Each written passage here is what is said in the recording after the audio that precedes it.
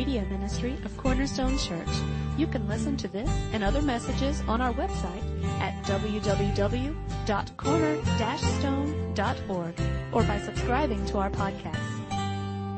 Is that working much better there? Thank you. Sometimes it's a flip of the switch.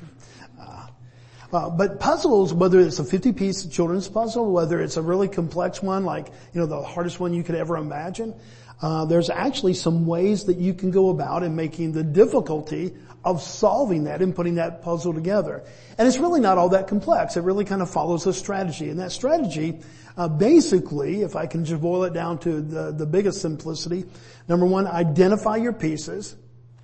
And, like in this picture, you know which ones are the edge. That's one of the biggest things that you look for is, okay, which one is the edge? So you identify your pieces, then you assemble your framework. You go ahead and build the outside. And so you have kind of the parameter that you're working with. And then you put sections together. For example, let's say in this particular one, if you go, okay, that's probably a tree. It looks like a palm tree. And so are there other sections that look like a palm tree that have that color?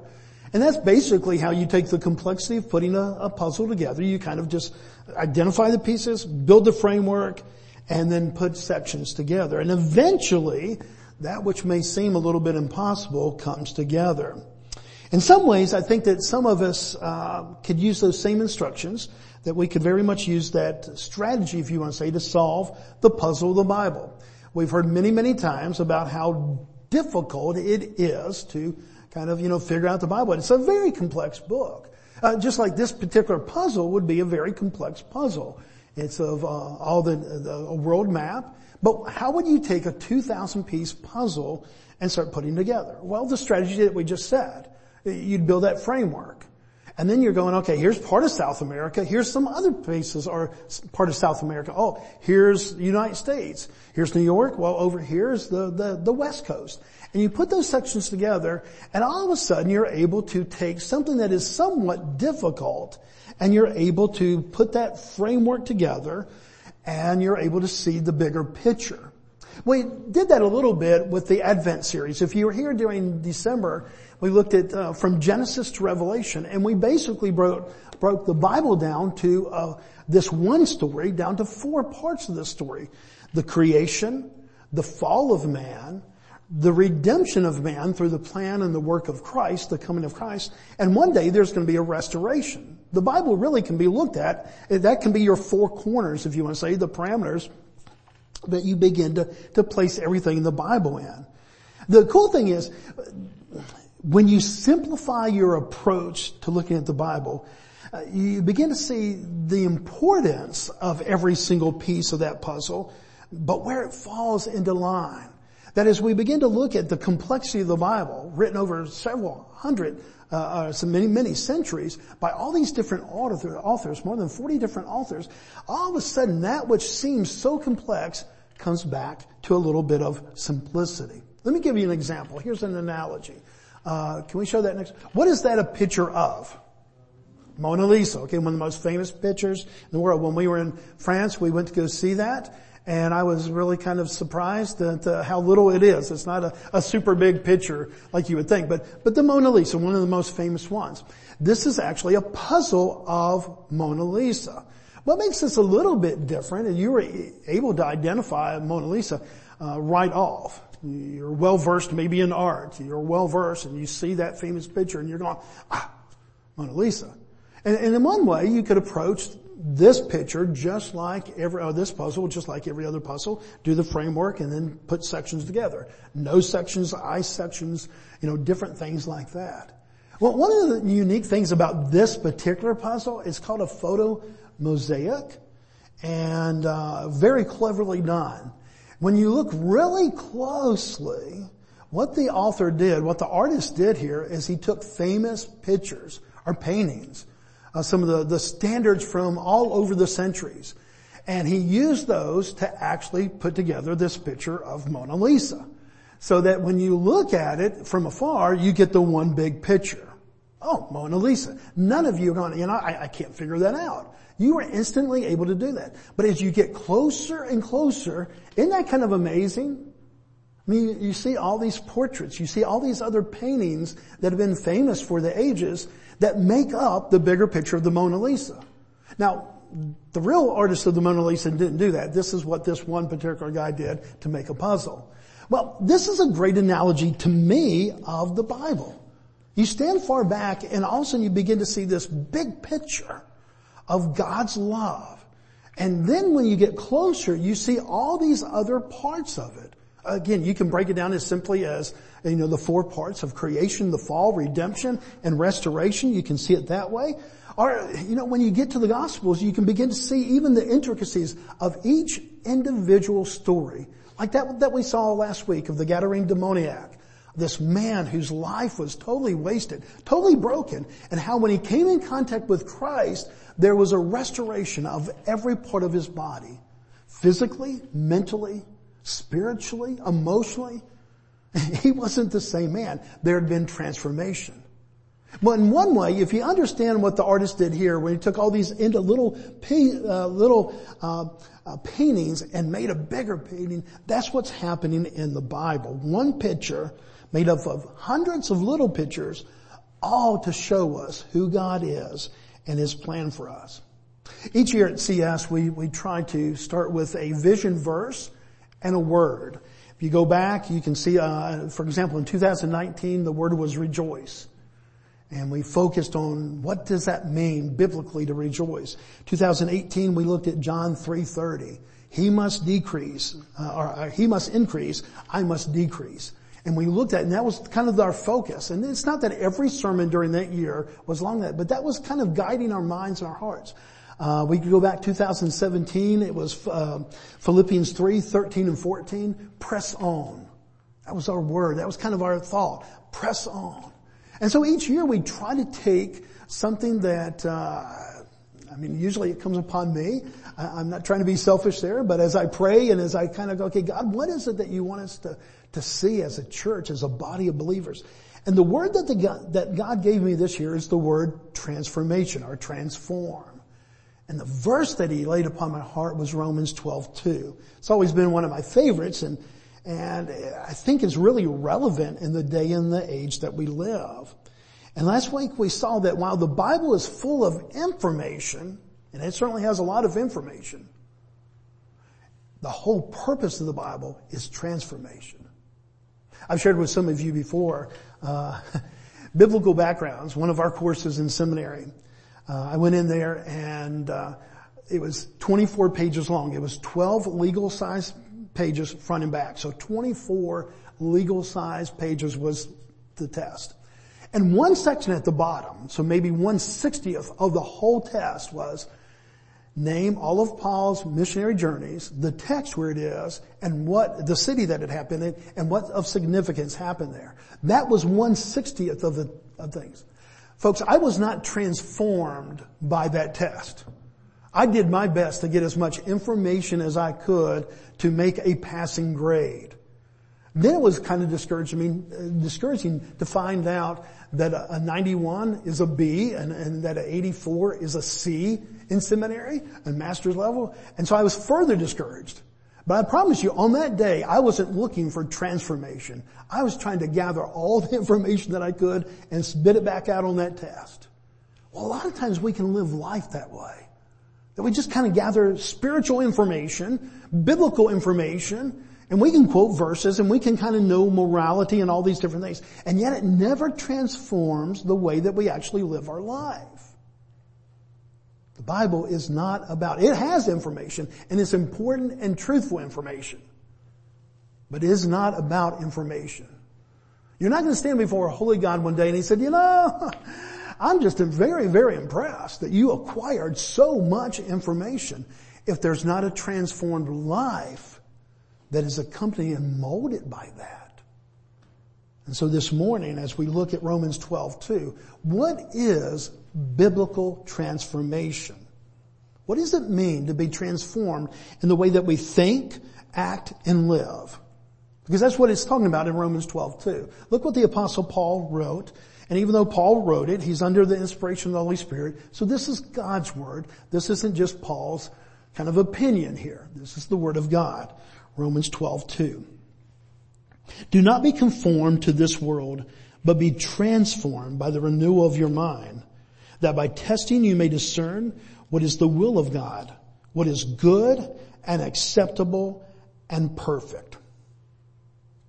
Now let's follow our puzzle solving analogy. Let's build a framework. 3 main transformations that the Bible talks about. One of those transformations is what we would call more of from death to life. It's what we call salvation. That we went from a place, some people say you were lost and now you're saved. You were blind but now you see.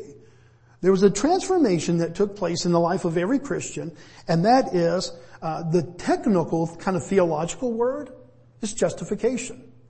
That you went from being an enemy of God to actually a part of God's family. So that's one of the transformations, and that's the first and primary transformation that takes place, biblically speaking. The second one that we see in the Bible, and really it follows, this is the whole rest of the biblical story, is that we go from a life of sinfulness, striving more and more, learning more and more, thinking more and more, being transformed more into a life of holiness, more Christ-likeness. We call this sanctification. And so where you and I right now, if you're a Christian this morning, you've put your faith and trust in Christ, you have been saved, salvation has come, you are now a child of God instead of the enemy of God, and now you've been justified, and now you're in that process of sanctification. There is no longer any justification for those who are in Christ. That process is done. Then there's a third transformation that we see biblically. It's the one that we usually think of in Revelation and that is when we go from this life of imperfection to a life of perfection.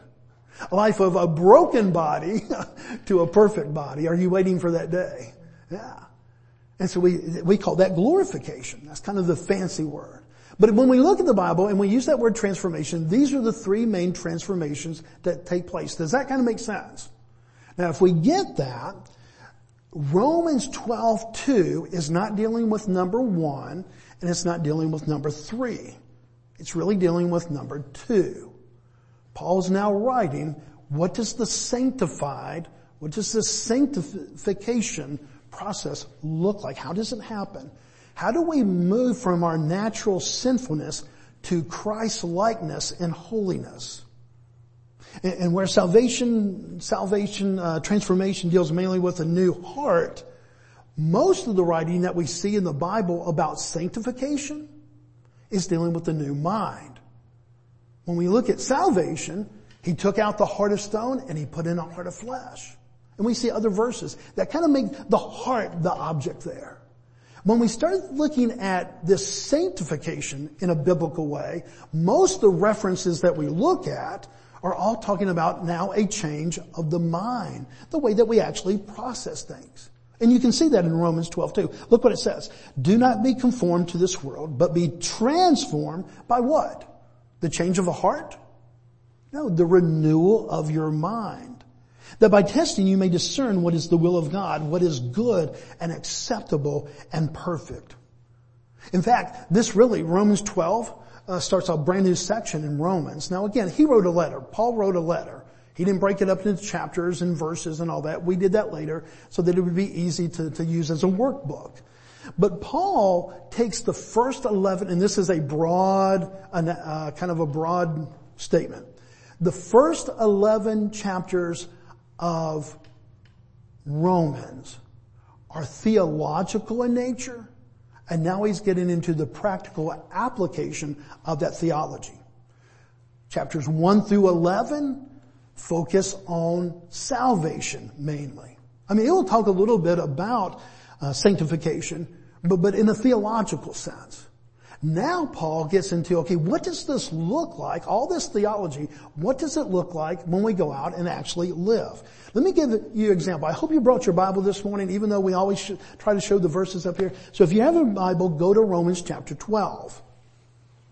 And we know that the headings in your Bible are not ordained. They're not the Word of God. This is what man has put in there to kind of help us clarify and understand.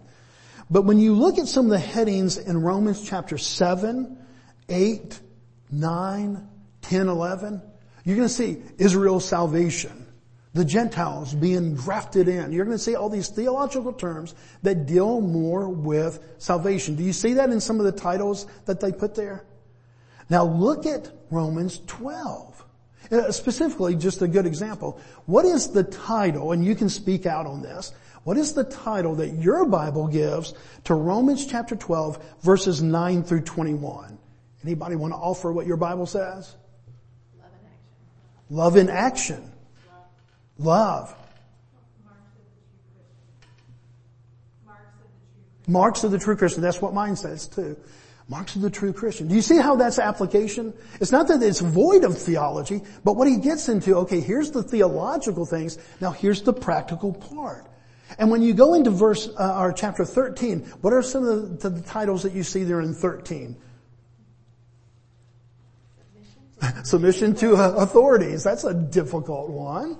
Okay, 14, what do you see there? Yeah. Do you see how these are all application oriented? These are the things that when you put your boots on in the morning, these are things you go out and you actually do. Why? Because of chapters 1 through 11. We can't take chapters 1 through 11 out because that's the basis for this changed life. But in this transformed life, it doesn't leave us untouched and undirected. It actually changes the way we live life. So as we begin to look at that from that aspect, Romans chapter 12 is the beginning of Paul going, okay, here's how you live out the Christian life. And he begins with, don't be conformed anymore to this world, but be transformed by the renewal of your mind. This is where I want to be very intellectually honest with you. This conversation has come up many times over the years from skeptics that I've talked to. They're going, that whole thing about, just believing this. He said, isn't Christianity, one guy told me, isn't Christianity basically just brainwashing? You tell people what to think, you go there and please hear this. Don't go out and say that your pastor believes that Christianity is brainwashing. In a general sense, in a theoretical sense, I would say yes. I really would say yes. Because I don't know about you, but my brain needs washing. And I'm not trying to be silly or say a pun there. But Paul just points out, he said, don't be conformed to the world. In other words, he says, okay, don't do this, but do think this way. He's telling us that there's two different ways to think. Have you ever heard the word propaganda? Propaganda is one of those things that you put out, and usually it has a connotation of a negative motive. That you kind of use all this information, you get somebody to think this way, even though it may not be the superior way.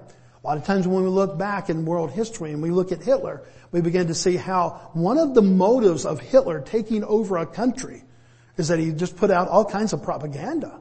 He began to do that across Europe. And more as people began to read these things, whether they were true or not, they began to believe these things. Well, the Bible here is saying, okay, transform your mind. What is this, by brainwashing? Is it by propaganda? No. It's by the truth of God's Word. Biblical transformation of the mind does desire for you to think a certain way. And it thinks of you to think, it asks you to think of that way constantly and consistently. And so in one way, in a theoretical sense, for that person who comes and says, Bobby, it's just a lot of brainwashing, there's an element of that says yes. But my first admittance is, but I need brainwashing. I think this way kind of naturally, and I need that to be changed because I believe that this other way is a truthful, best way to think. Look at the first part of Romans 12:2. Do not be conformed to this world. Paul points out that there's a certain way of thinking that God does not desire. And this way of thinking comes from the vantage point of our sin nature. How many of you have a sin nature? Okay. And so we have that, okay? And he said, okay, this is the way that your sinful things, for example, with that sin nature, we look out for self instead of looking out for others. Okay. Now by the grace of God, and because we have been made in the image of God, even a lost person, a person who doesn't know God, because of common grace, can still show up at iServe and still go out and do this and be very nice to their neighbors. We're not saying that only Christians do this. We're not even saying that Christians do it better than the rest of the world. We're just saying there's a natural compulsion within us in our human nature that we kind of put self first and think of others secondly. For example, another one of those things that we do, we tend to think temporarily rather than eternally. A lot of times we're more concerned with the day, this week, this month, than thinking and believing in faith of the future and eternal and keeping an eternal perspective. Would you agree that that's part of this human condition? Well, Paul says these ways of thinking come very naturally to us. And one of the illustrations I give over and over, and I'm not trying to bore you by using the same illustration, but I think it's one that most people can relate to. When we don't teach our children to be selfish, did any of you ever sit down and say, okay, I want to teach you how to make sure that you know that this is yours and you don't share it with anybody? No, if anything, there was already a bent in that way. You're two boys. Was there a bent that what is theirs is theirs? Yeah, when they're little, they just assume that everything is theirs. Exactly. And so you and Chris had to go and you had to begin to focus on, no, we want to share. But that was not their base nature whatsoever. And what you had to do is begin to transform their way of thinking. Why? Because we inherently believe that being selfish is inherently wrong. When you look back one verse, you begin to see some of the things that God desires, but that do not come naturally to us. Look at Romans 12:1. I appeal to you therefore, brethren. Now why does he say that? Because he's basing it on the first 11 chapters of theology, of all this about salvation. Now as he makes this transition to how we live this out, he said, I appeal to you therefore, brothers, by the mercies of God, in other words, because God has done this for you, to present your bodies as a living sacrifice, holy and acceptable to God, which is your spiritual worship. Are we naturally prone to sacrifice? That is, let me define that. Death of self for the sake of others. Is that a natural bent that you have? No.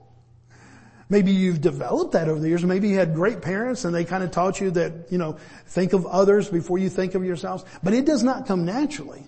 And so where does he come back? And he starts at that very basis and he says, look, present your bodies as living sacrifices. Go out and live this way. So God tells us not to conform to one way or another, but he gives us another way of thinking. Go back to verse 2. The do not be conformed to this world. The do, but be transformed by the renewal of your mind. And look how he describes it. That is, by testing you may discern what is the will of God, what is good and acceptable and perfect. And where does this happen? In the mind. This is the battlefield. I'm not trying to take the heart away from it. But the heart mainly is addressed when it's talking about a salvation issue. And we would not be able to think differently if we didn't have a new heart. Paul's assuming that there's a heart of flesh instead of a heart of stone now. But now as we begin to live this out, he said the battleground now is not so much the heart as it is the mind. And guys, biblically, it would tell us that there's a war going on every day. Would you agree to that? Every day. I don't care how long you've been a Christian. If you've been a Christian for 20, 30, 40, 50 years, there's still a battle going on. Maybe one that you're winning more often than you used to, but there's a battle. And Paul addresses that. That's why I need to at least as much of God's Word as I do the news, or more of God's Word than I do social media. I'm not saying that those things can't be used for God. I'm just going, that's going to conform, or that's going to begin to direct the way I think about things. Because on this battleground, get this, someone is going to win. It may be a long battle, but at the end of the day, at the end of the week, at the end of the month, one of those two opponents are going to win. a way of thinking like the world and the old sinful nature, or now this new nature that is there because of the Holy Spirit of God living within us. Paul tells us that by testing, we're able to discern, prove, know what God's will is. So many people over the years, in one of the common questions, Pastor, how do I know God's will for my life? And I know what they're saying. Should I take this job or this job? Should we move to New England? Should we move to the West Coast? And different things of different dilemmas that they have before them. And they want to know God's will. I don't believe that this God's will here of testing to know God's, improve, discern God's will is more of, should I take the job at Walmart or at Target? I don't know. I'm not saying that it doesn't involve that. I think it's more, Paul's talking more about a way of thinking that just approaches every decision that we make in life from a spiritual perspective. And so we begin to see that this transformed mind, knowing God's will, comes because of this great promise. If you have put your faith and your trust in Jesus Christ, the Holy Spirit of God, God Himself, resides in you. And it's by God's Spirit that He transforms our way of thinking, but get this, and then empowers us to be able to carry it out. How difficult it would be sometimes to know the right answer and to feel like you had no ability, no power whatsoever to live it out. I mean, sometimes do you feel like that way with like church and sermons? Well, yeah, I listen to that sermon. I want to be like that, but man, I just, you just don't know the family I come from. You don't know my background. No, if we have the very Spirit of the living God within us, there's not just the direction pointer, but there's the enabler. There's the one that empowers us to be able to do that. And then we begin to see what this Christ life looks like in real 3D. Let me end this morning by asking a couple questions. And it's not so much for me to ask of you, but for me to ask of myself. And for you to ask of yourself, not of your wife or your husband, not of this person or that person, but for you to ask these questions of yourself. First question, am I conforming more to the world's way of thinking or to God's way of thinking? If you just honestly approach that, what is the pattern of my thought life? Second one, what is shaping my thoughts more, the news or the Bible? I'm not telling you what news you listen to, but is it the information that I'm gathering or the Word of God? What's directing my thoughts? Number 3, what's directing my thoughts and my actions more, social media or the very Spirit of God? See, every one of those can have influence. I'm not saying that the news is evil. I'm not saying that social media is evil. It can be used for good. It may be one of the ways that we actually get the Word of God all the way around the world. I'm just saying that we live in a world where there's all points of information. This morning is just one point of information. And I pray that it is from God's Word. But folks, we get information that can start to direct us to enable this battlefield of the mind one way or the other. And so we ask ourselves these questions. God, are my thoughts, are my actions, are my emotions, are they being directed? Am I being transformed more and more into think like Christ? To act like Christ? To respond to situations like Christ? Those are good questions. They're relevant questions. And they're questions that we will talk about in the coming weeks as we talk about this whole idea of being transformed more and more into the likeness of Christ. Let's pray together this morning. Father, we love you and we thank you. And Father, we thank you for your word. And Father, I thank you for this verse. I thank you for the encouragement of transformation. That Father, that I don't have to settle for the old way that Bobby is. And that old nature that comes back so often. Father, I declare I am selfish by nature, and yet, Father, I'm so surprised, maybe I shouldn't be, that those moments of selfishness can come back in an instant. So Father, I need to have a transformation in the way that I think. Father, I need knowing that this battleground and this battle is going on in my mind. Father, I pray more and more and more that it would be fed by your word, enabled by your Spirit, so that until that day of glorification, until that final transformation that takes place, and when we leave this old brokenness and we have the fullness of what you have promised, that Father, more and more and more, we can think and act and react like the one who saved us, Jesus Christ our Lord. For it's in His name that we pray. Father, you're so good to us. You are so, so good. And we just sing you this song as a simple prayer of truth, of proclamation of the God that you are. Amen.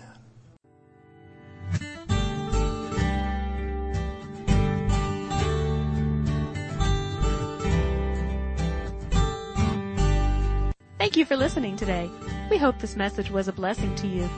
To learn more about our church or our media ministry, you can visit us online at www.corner-stone.org or find us on Facebook.